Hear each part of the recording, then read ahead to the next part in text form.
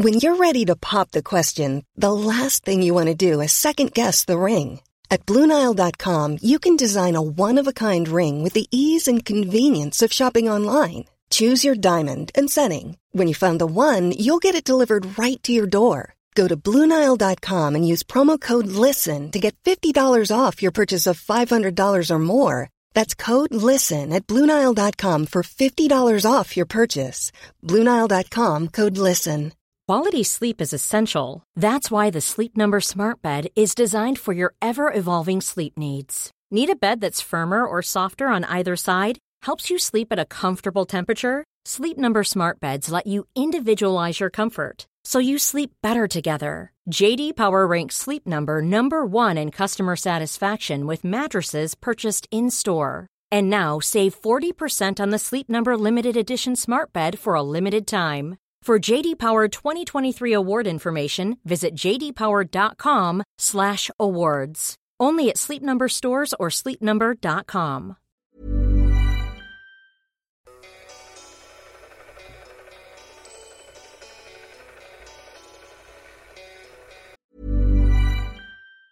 Mom deserves the best, and there's no better place to shop for Mother's Day than Whole Foods Market. They're your destination for unbeatable savings, from premium gifts to show-stopping flowers and irresistible desserts. Start by saving 33% with Prime on all body care and candles. Then get a 15-stem bunch of tulips for just $9.99 each with Prime. Round out Mom's menu with festive rosé, irresistible berry chantilly cake, and more special treats. Come celebrate Mother's Day at Whole Foods Market. Quality sleep is essential. That's why the Sleep Number Smart Bed is designed for your ever-evolving sleep needs. Need a bed that's firmer or softer on either side? Helps you sleep at a comfortable temperature? Sleep Number Smart Beds let you individualize your comfort, so you sleep better together. J.D. Power ranks Sleep Number number one in customer satisfaction with mattresses purchased in-store. And now, save 40% on the Sleep Number Limited Edition Smart Bed for a limited time. For J.D. Power 2023 award information, visit jdpower.com/awards.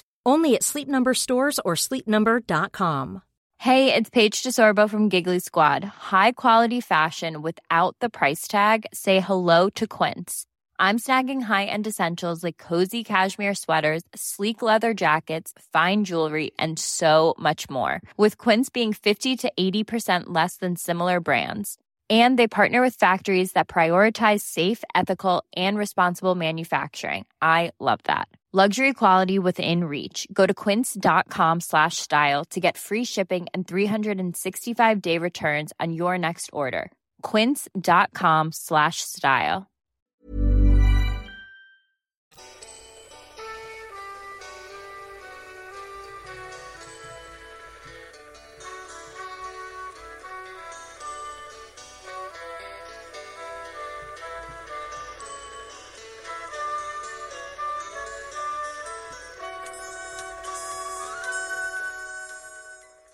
Hello and welcome, history friends, patrons all, to the Korean War episode 20.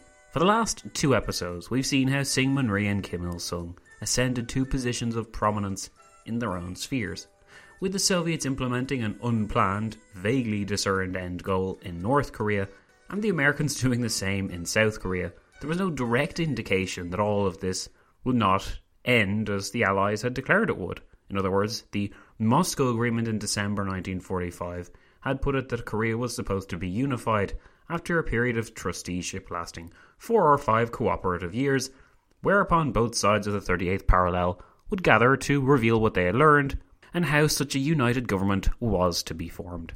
Yet, as we know, this did not happen, and the reasons why it did not happen are, of course, connected. At around the same time, in the north and south of the country, both administrations began to lean towards particular figures as their ideal candidates to rule. This leaning occurred after some period of cooperation and cautious traversing of the native political issues present on both sides of the border. We saw last time how this moved the Soviets to support Cho Man-sik, since he was the most popular candidate and could lend their regime legitimacy, even though Cho was not a communist, nor was he particularly easy to control. Taking the rough with the smooth had been the unofficial plan for Korea then, and so long as no major reason emerged to solidify one's regime in their sphere, There was no reason why a temporary division could not be brought one day to an agreed end. By the time Stalin made his speech to the Bolshoi Theatre in Moscow, though, in front of throngs of enthusiastic supporters in February 1946, the atmosphere had already changed. Similarly, when Churchill gave his famous Iron Curtain speech in March, the frosty reception he received from the public did not reflect the mood already prevalent in the US State Department. The Cold War was setting in, and even while America's foreign policy struggled to keep up with the weight of change across the world, they were faced with some harsh realities in Korea. As communism spread, and as the Soviet Union became more threatening and belligerent in its rhetoric, it seemed highly unlikely that Moscow would accede to the old agreement of unification along mutually acceptable lines. Indeed, by spring 1946, the Soviets were already letting Kim Il-sung run North Korea virtually as he saw fit. This would require a similarly strong response from the South, but it remained to be seen whether Washington knew or cared enough about Korea to develop such a response in time. Let's see what happened then in this last episode covering the background of the two Koreas, while I take you to spring 1946.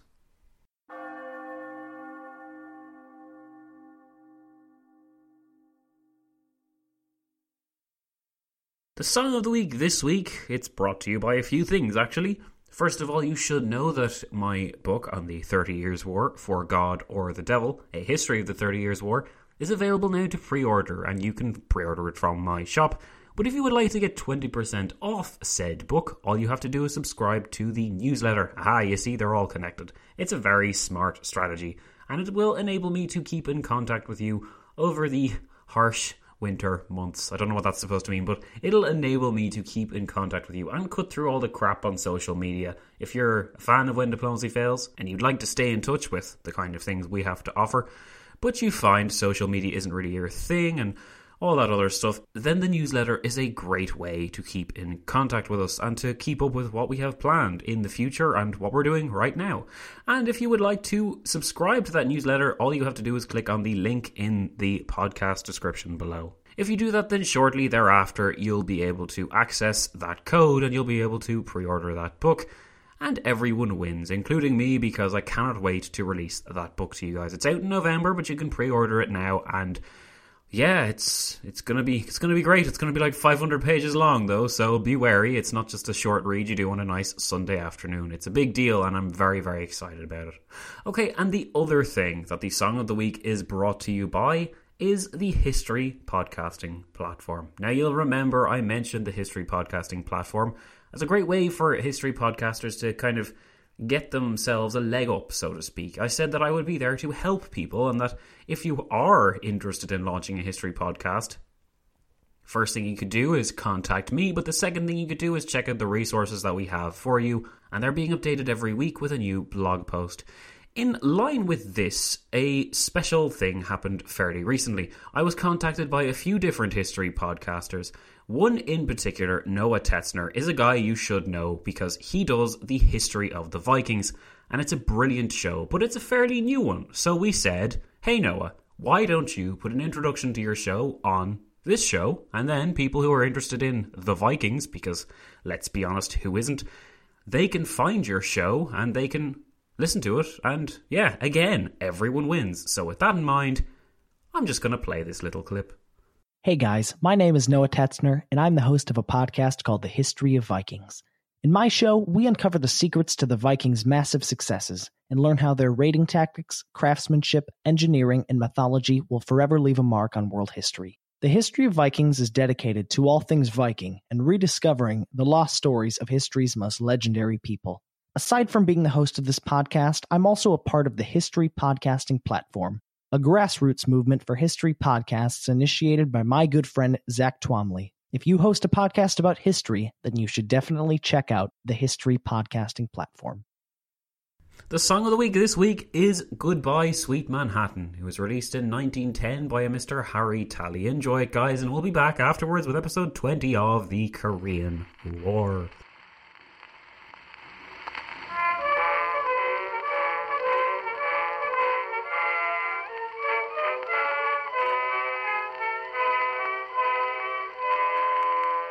I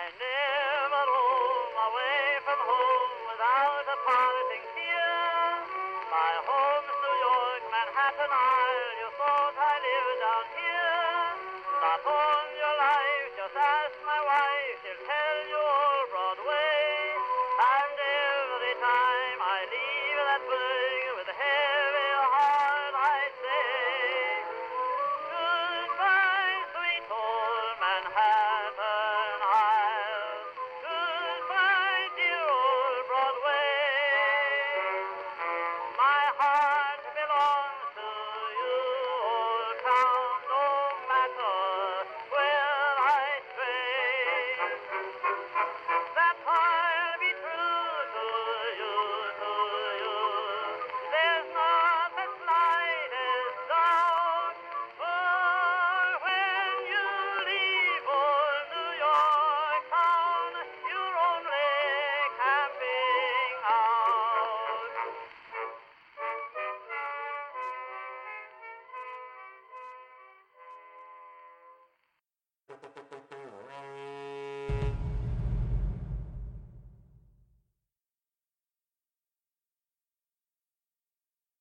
In autumn 1945, General John Reed Hodge had quite the task ahead of him. As head of the American military occupation in South Korea from 1945 to 48, South Korea was to take the shape which Hodge largely allowed. Yet almost as soon as the Americans arrived in Seoul on the 9th of September 1945, problems emerged. The image of bemused American soldiers receiving jubilant thanks and hearing calls of "Mansi" or "Long Live Korea" was effectively captured in Max Hastings' book on the Korean War. In the opening chapter, we're presented in that book with a peninsula scarred from decades of Japanese rule and oppression. Hopes were high among many Koreans that this would be a new start for their country, and that now that they were free from Japanese influences, the Americans would free them and provide them with the tools to lead themselves independently at long last. Yet General Hodge did not have access either to Max Hastings' book or to the works of several other historians who all paint the same picture. What he did have was a stunningly inaccurate expectation of what was about to await him in Korea, and his soldiers on the ground were no better prepared. Although the 7th Infantry Division had been told to not treat Koreans in the same way that they would treat the Japanese, the soldiers that went to Korea knew next to nothing about the very real struggle which had gone on for the last few decades between these same groups, nor did they appreciate, for that matter, the sensitive issue that the Japanese occupation had inevitably become. If they had, then what followed would never have been allowed to occur by a sensible new authority presenting itself as the new start that the Korean people could get on with. Washington obviously wanted its occupation of Korea to go smoothly. It wanted to create a stable regime on the peninsula, and it hoped for the cooperation of the Korean people when it was trying to get this done. In his book, The Unfinished War, historian Bong Lee noted of Hodge's a bad first day on the job. We've all had bad first days on the job, but Hodge's really takes the cake. Bong Lee wrote that General Hodge had granted the request of the Japanese Governor-General, Abe Nobuyuki, in Korea to retain his authority over Koreans in order to protect Japanese troops and civilians who had not yet retreated homeward. When dejected Koreans questioned why Hodge was permitting this, he remarked privately that Koreans were breeds of the same cat as the Japanese. Historians have said that Hodge was a brilliant battlefield commander, but a tactless man unsuited for delicate diplomacy. Hodge's claim to his new job in Korea was neither his knowledge of Korean or his diplomatic skill, but that he happened to have been near Korea when Japan fell. This ignorance of the situation in Korea had a grave impact upon how the Americans were soon perceived. Koreans had not just twiddled their thumbs and waited for their American saviors to arrive. In the month before Americans arrived in Seoul, a native democratic and organizational revolution was underway. These took the form of what came to be called People's Committees, and they attempted to exert control over all levels of society, in the village, the town, the city, and the province. Despite their name, they weren't made up of communist sympathizers. As we saw last time, communism was barely rooted in Korea, and instead these communities were established and populated by Korean people from different levels of society, who took it upon themselves to organise and group themselves into bodies which would be able to run the country until order was restored. One didn't have to be a communist to join. The only requirement, as the historian Peter Lowe discerned, was that one had to have no record of service or collaboration with the Japanese. Rather than define themselves ideologically, the most important thing to Koreans in the immediate post-war society was expelling the Japanese, making them pay for their crimes, and bringing some sovereignty to the new regimes. Thanks to the communications improvement under the Japanese, these committees were able to communicate with one another, and the population growth in the preceding years added to the availability of people for these fledgling bureaucracies. Although the members tended to be composed, in Peter Lowe's words, of the have-nots of Korean society, there were several genuine injustices that did deserve to be righted in 1945 Korea, and which, of course, the American administrators were definitely ignorant of. Unfortunately for the Koreans, their native activity and the initial positivity which went with it was viewed by the Americans as a communist movement. What was worse than this was that neither Hodge nor any of his peers agreed to meet with the representatives of any one of the committees. Korea, as the same breed of cat as the Japanese, was to be treated as the Japanese, like a defeated people but with less need for penalising their native population for what had been done. Having said that though, Hodge and his staff didn't behave as they did out of a sense of malice towards the Koreans. Their guilt instead can be defined as a kind of ignorance. In addition, while the Soviets had no issue with simply eliminating their committee members or the problematic Koreans opposed to their military occupation regime, the American style of rule was less repressive. This in turn meant that differences of opinion and the bitterness over how the Americans had initially dealt with the Korean bodies when they landed manifested itself into new political challenges directed at Syngman Rhee in the future. Hodge's mission was to report to General MacArthur in Tokyo, and Washington remained largely removed from the decision-making process in South Korea, unless some grave incident occurred. Of course, the Truman administration was kept appraised of events, but these were Hodge's version of events, and were thus tinged by that general's intense anti-communist feeling. Hodge's deep conservatism in this regard compelled him to see any opposition to the American regime in South Korea as manifestations of a communist conspiracy. Since he saw it everywhere, it was only logical that he would see it in the country's problem areas. Blaming the communists enabled Hodge to justify rebuilding and unifying the political right wing of South Korea, a task which would be essential if any opposition to the communists was to take root. In addition, because communism was the ultimate nemesis, Hodge seems to have had no issue with appointing figures to the Korean administration or even to the police who were familiar with the peninsula. Some men, such as the Korean-born missionary George Z. Williams, were sensible choices, but others, like the Korean former collaborators with the Japanese occupation, or some Japanese citizens of themselves who were upheld as more knowledgeable of Korean affairs than Koreans, were less sensible appointments. It was thus with much trepidation that Hodge greeted the most important committee in South Korea when his troops arrived in Seoul. The Committee for the Preparation of Korean Independence had been formed in August 1945 by some of the South's most prominent Korean citizens from all walks of the political spectrum.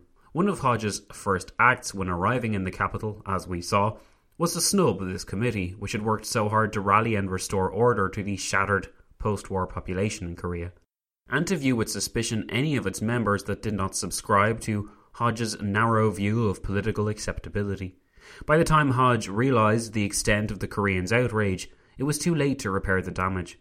What was more, the appearance of several organisations on the peninsula, including the actual South Korean Communist Party on the 8th of September 1945, spooked Hodge's administration further. Paramilitary activity, directed mostly against the still hated Japanese bureaucrats or the Korean collaborators, aggravated the situation. Hodge continued to chalk these revolts down to communist influences, and he could blame the Communist Party in South Korea for all that followed. When the decision was made to repatriate the Japanese and to remove the collaborators from office, their positions in the administration were taken up not by Koreans from diverse political outlooks, but just by Americans, ignorant of the Korean situation and devoid of any understanding of even the Korean language. It was a grim picture, and because the Americans lacked the repressive policies of their northern neighbour, it was becoming obvious by November 1945 that the system just was not working. In desperation had Hodge reopened the former Japanese police school in Seoul. He estimated that he would need a police force of 45,000 men to restore order and stability to the fractured southern state, wherein 15 million people lived. Every day, more and more Koreans came across the 38th parallel, having perhaps sensed which way the wind was blowing in the north.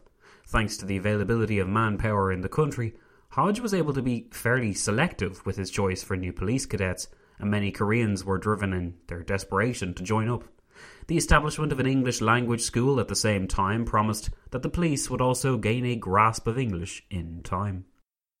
It was in response to the troubling situation that Hodge faced, with the People's Committees, the latent turmoil which he didn't understand, and the hostility directed at well-meaning bureaucrats, that the decision was made to bring back Syngman Rhee. Syngman Rhee was intended to be used, much like Kim Il-sung in the north, as a counterweight to the prevailing forces in the country. Like the Soviets intended in time for Kim to unify the communists behind him, Washington intended for Rhee to unite the right under his banner. As a well-educated, English-speaking, westernised Korean, to Hodge, Syngman Rhee must have seemed like a breath of fresh air, and he wholly supported him, but this enthusiasm didn't last. Upon Rhee's arrival in mid-October 1945, it became clear that the 70-year-old Syngman Rhee was not going to play ball. He called for the evacuation of all foreign forces from Korea and for the unification of the peninsula under a democratic government. This was hardly in line with the Allied agreements set down in Tehran, Yalta, or the Potsdam conferences, and it quickly became apparent that the Americans had created something of a monster. In Seoul, during a meeting which took place in mid-November 1945, Koreans from both sides of the South's political spectrum called for the peninsula to be unified once more. Appeals were sent both to the Americans and up north to the Russians. Both Moscow and Washington began to slip ever so gradually into a state of mind which upheld that perhaps the idea of unification and a UN trusteeship had been, just a little bit naive. While these feelings were in their infancy, the Cold War began in the following spring, which only sharpened attitudes and removed any sense of goodwill which may have existed between the Soviets and Americans on the peninsula. Hodge's well-meaning proposals to the Russians for a settlement which would create a united Korea under Allied auspices were rejected by Moscow out of hand. It was thus in an effort to make some progress on the Korean issue that the aforementioned Moscow meeting was arranged in mid-December 45, with a communiqué on that meeting's developments and decisions released on the 27th of that month. The recommendations of this communiqué were for a vague commitment of an open-ended trusteeship for Korea. The divisions of the peninsula would continue, and so would the joint occupation. If the North Koreans were outraged, they weren't permitted to show it, but in the South a latent dissatisfaction with this beleaguered regime was setting in. Hodge would have to do something soon before the whole of South Korea erupted into revolt. In January 1946, the Soviet and American administrations agreed to meet in Seoul to negotiate certain concessions. The American aim was to discuss unification, to keep the 38th parallel unfortified, and to keep trade between the two zones going at a steady pace. The Americans wanted to unify control of the railways going over the border and to arrange for cooperation on integrating the two zones based on mutual interest. But the Soviets would quickly limit the subject up for discussion and focused instead on what was the most pressing issue of concern to them, the need to import rice from the southern zone to their hungry but industrialised northern zone. The Americans said that the chronic shortage of foodstuffs in the south meant that they had no rice to spare. The Soviets took offence to this, and matters proceeded in this way for a few more weeks. Following tortured discussions and a great deal of wrangling over the minutiae of agreements, a communiqué was produced in April 1946, which did provide for democratic parties, the establishment of more committees, and some limited agreement. The delegations then went their separate ways, and they seemed committed, at least, to developing some kind of unified Korean government in the near future. So to cut a long story short, a few weeks after the delegations had left and had begun meeting in their sub-committees, the Soviets countered everything with an impossible demand. The Soviets demanded that any parties in the entirety of the peninsula that were originally opposed to the UN trusteeship idea had to be excluded from all proceedings going forward. Why was this important? Well, within Korean politics, anyone that supported the trusteeship arrangement laid down in the Moscow Agreement of December 1945 was generally considered a leftist, while those that were opposed to it tended to be on the right of the political spectrum. Conveniently for the Soviets then, this meant that if the Americans had agreed to exclude people that were opposed to the UN trusteeship, the new Korean administration would be constituted almost solely of leftist and, of course, communist parties. The hardening of attitudes by Pyongyang seems to have coincided with the onset of the Cold War. Subsequent rulings by Washington, such as the Truman Doctrine in 1947, Marshall Aid in 1948 and NATO in 1949, all underlined the impossibilities in North-South cooperation, but the Americans were by no means responsible for this breakdown, or at least not wholly responsible. The Soviets proved perfectly cynical and grasping when it suited them, since they were, after all, in the process of building their own native government and infrastructure in the North, and they already had the man to lead it. In the first week of May 1946, as a kind of swan song to the idea of Soviet-American cooperation, General Hodge's counterpart in Pyongyang, General Shtikov, wrote to Hodge to the effect that he had received orders to return to the North with his entire delegation and to break off talks with the Americans, saying, "The main reason why the Soviet delegation insisted on barring certain persons from the consultation is that Russia is a close neighbour to Korea, and because of this, it is interested in establishing in Korea a provincial democratic government which would be loyal to the Soviet Union. The Koreans who objected to the Moscow decision and raised their voice against the Soviet Union slandered the Soviet Union and smeared it with mud.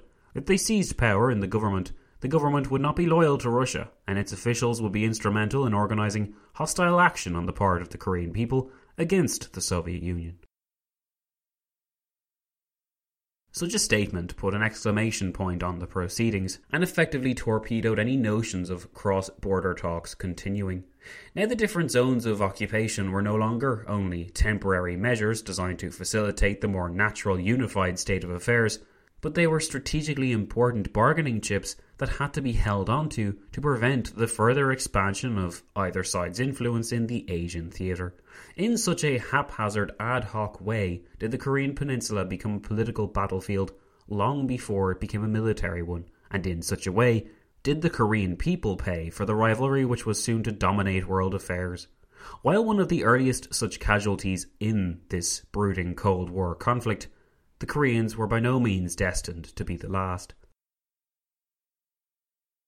While the scales fell from Hodge's eyes, he was realistic enough to accept that it made no sense to dally and just expect the Soviets to come around.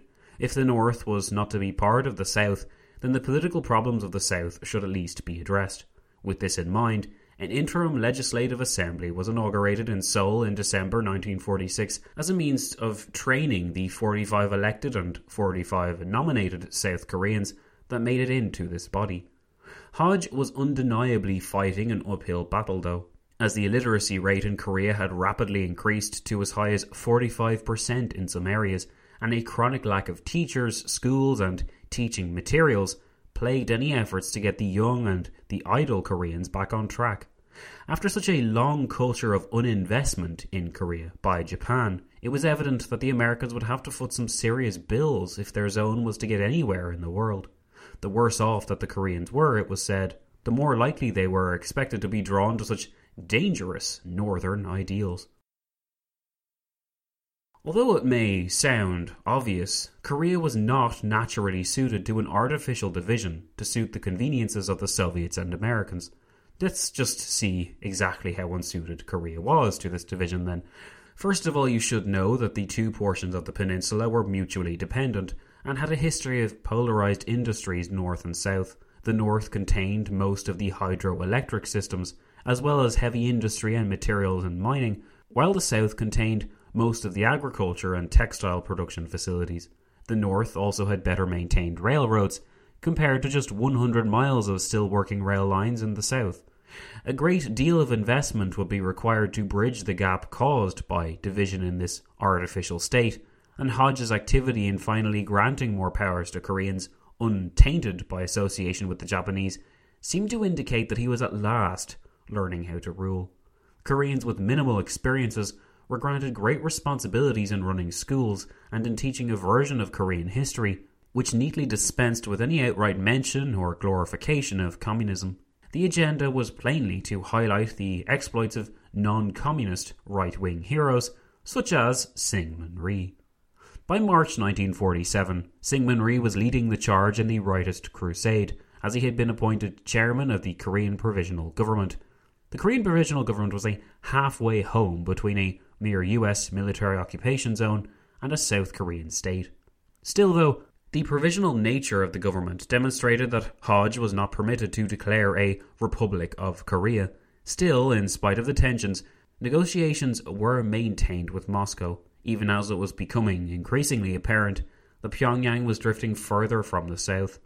On the 8th of April 1947, a note was sent to Soviet Minister Molotov, reasoning that since the Soviet commander in the north had cut the border and prevented any transferal of people and goods between the two sides, any possibility that unification or political cooperation would occur were being cut off as well. In his wisdom, Molotov responded with the charge that South Korea was suppressing several opposition parties, a charge which must have seemed somewhat rich coming from a regime in the north, which had all but eliminated any opposition to Kim Il-sung by spring of 1947. Organisations like the All-Korea Labour Confederation and the All-Korea Peasant and Youth Union, Molotov said, were being prevented from partaking in southern democracy. Molotov knew full well why this was the case, of course. These organisations were just fronts for the northern communist parties and received active support and money from Moscow. By this stage, Hodge and his staff seemed to have learned something from their Korean experience, and they were at least wise enough to recognise Moscow's hand in the south when it was present and when it was not. So Hodge's administration upped the ante and submitted the dilemma to the United Nations. In her book on the Korean War, Ruth Feldman noted how the UN's high-minded goals included a secret ballot across the whole of the Korean peninsula and the election of a government, perhaps even a coalition, made up of Koreans from all walks of political life. While the United States was certainly wary about this prospect, reasoning that the better connected and organised communists and leftist parties may be better at mobilising opinion during any election than the disorganised right, the Soviets were wholly opposed to any such venture. In late 1947, Feldman noted, the Soviet Union sealed off the northern half of Korea and refused to let UN commissioners carry out elections there. So, on the 10th of May 1948, Koreans held elections only in the south. They elected a National Assembly, which established the Republic of Korea on the 15th of August 1948. Syngman Rhee became president. By this point, Soviet-American relations had deteriorated considerably on the peninsula, and the Soviet envoy to Seoul had been evicted after the Soviets refused to allow the Americans to establish an embassy in Pyongyang. Apparently unable to see the hypocrisy present in this incident, the Soviets cried foul, but by this point there was more than enough fodder to nurture hostility across the wider world. The Truman Doctrine in spring 1947, followed by events in the Prague coup and the Berlin blockade from spring 1948, compelled a complete rethinking towards the Soviets in all areas of the world. As if underlining what had already become clear, in the autumn of 1948, the Soviets cemented their control over North Korea by establishing a new communist state. In Pyongyang on the 9th of September 1948, the Democratic People's Republic of Korea was established, with Kim Il-sung as its leader. Where once there had been two occupation zones with a vague plan to reunify in the future, there now existed two ideologically opposed states. Korea had evidently been caught up in the mood of the post-war era, and any notion that mutually beneficial unification was possible crumbled just as surely as the Big Four agreements over the division of Korea, or the democratically elected government in Prague, or the security of Berlin had also fallen to pieces. This was a new era of hostility, and Korea illustrated this change as clearly as the 38th parallel illustrated the clean break between North and South. In time, Korea would not merely illustrate the divide between Moscow and Washington, it would also cement it.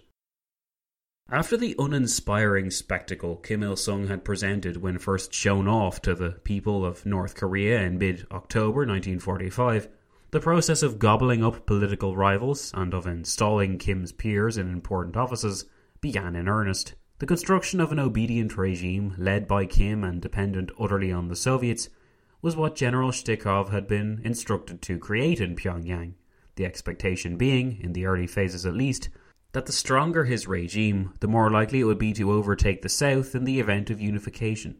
With this in mind, sleeper cells were sent across the still open border, and preparations were made towards bringing the leftist organisations down south into line. In addition, what followed in the north was a total Russification of North Korea, as everything from its military to its intelligentsia was consumed in a Russian-taught, Soviet-directed bureaucracy. The early phases of collectivization were followed, as the hated landlords were evicted and any remnants of the Japanese order was eradicated. This process understandably appealed to the old Korean patriots, and was popular until it became clear that the new order was just as demanding and repressive. The peasant had merely swapped the landlord for the largest landowner of all, the North Korean government. Living standards fell as taxes were ruthlessly levied and materials were evacuated out of the country for use in the Soviet Union. As Soviet traditions go in state building, the North Korean example was as typical as that anywhere else in Eastern Europe, with the exception that recruitment for the native Communist Party in the North was a lot more difficult. It took some time for that party to build up enough of a reputation and a support base, largely extracted from fear and intimidation, once the initial positivity wore off.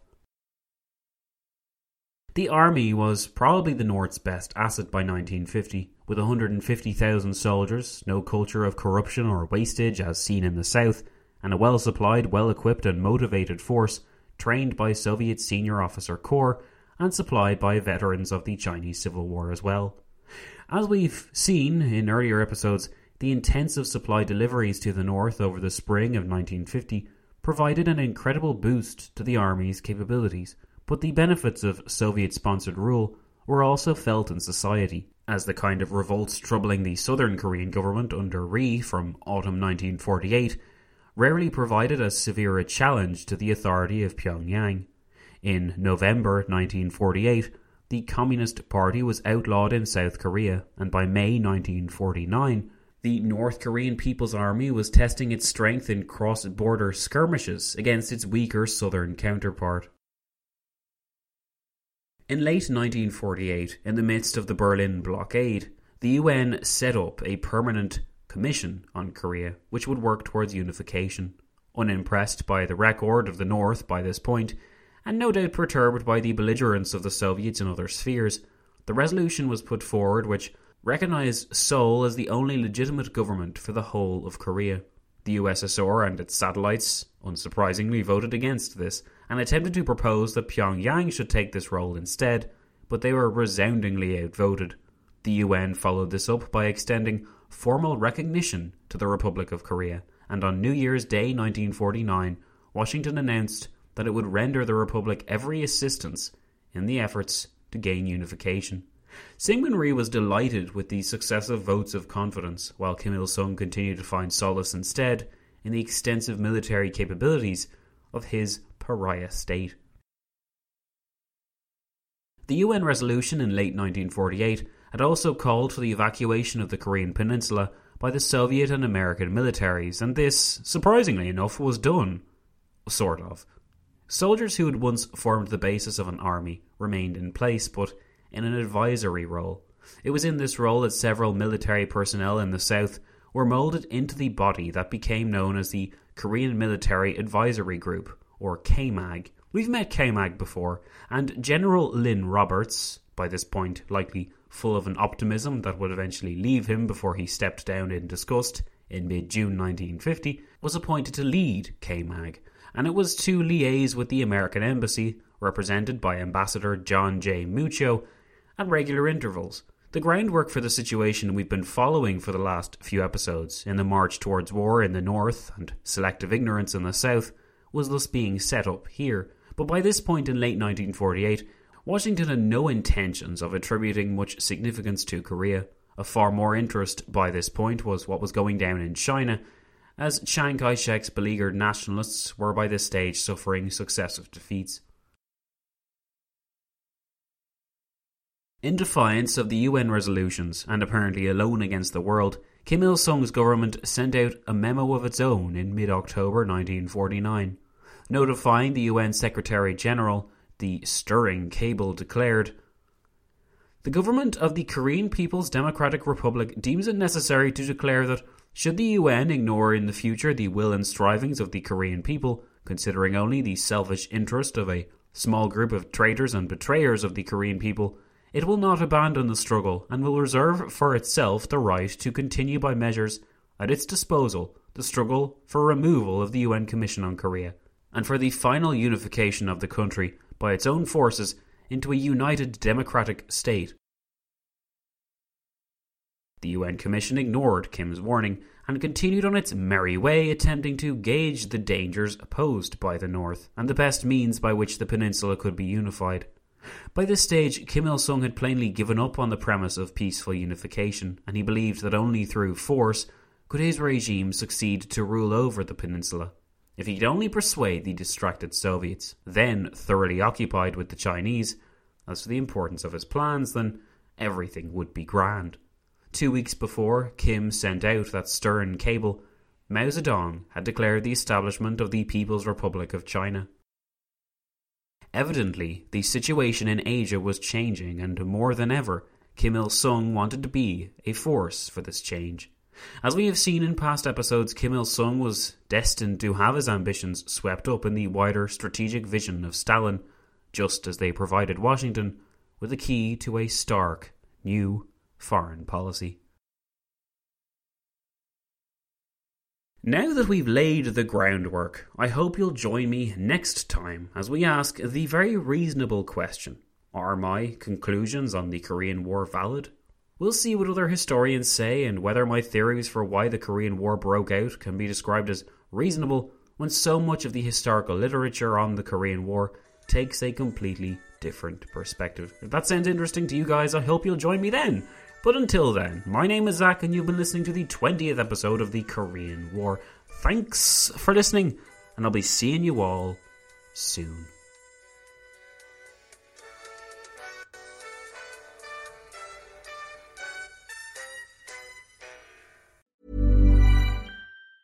Mom deserves the best, and there's no better place to shop for Mother's Day than Whole Foods Market. They're your destination for unbeatable savings, from premium gifts to show-stopping flowers and irresistible desserts. Start by saving 33% with Prime on all body care and candles. Then get a 15-stem bunch of tulips for just $9.99 each with Prime. Round out Mom's menu with festive rosé, irresistible berry chantilly cake, and more special treats. Come celebrate Mother's Day at Whole Foods Market. A lot can happen in 3 years, like a chatbot may be your new best friend. But what won't change? Needing health insurance. United Healthcare Tri-Term Medical Plans, underwritten by Golden Rule Insurance Company, offer flexible, budget-friendly coverage that lasts nearly 3 years in some states. Learn more at UH1.com.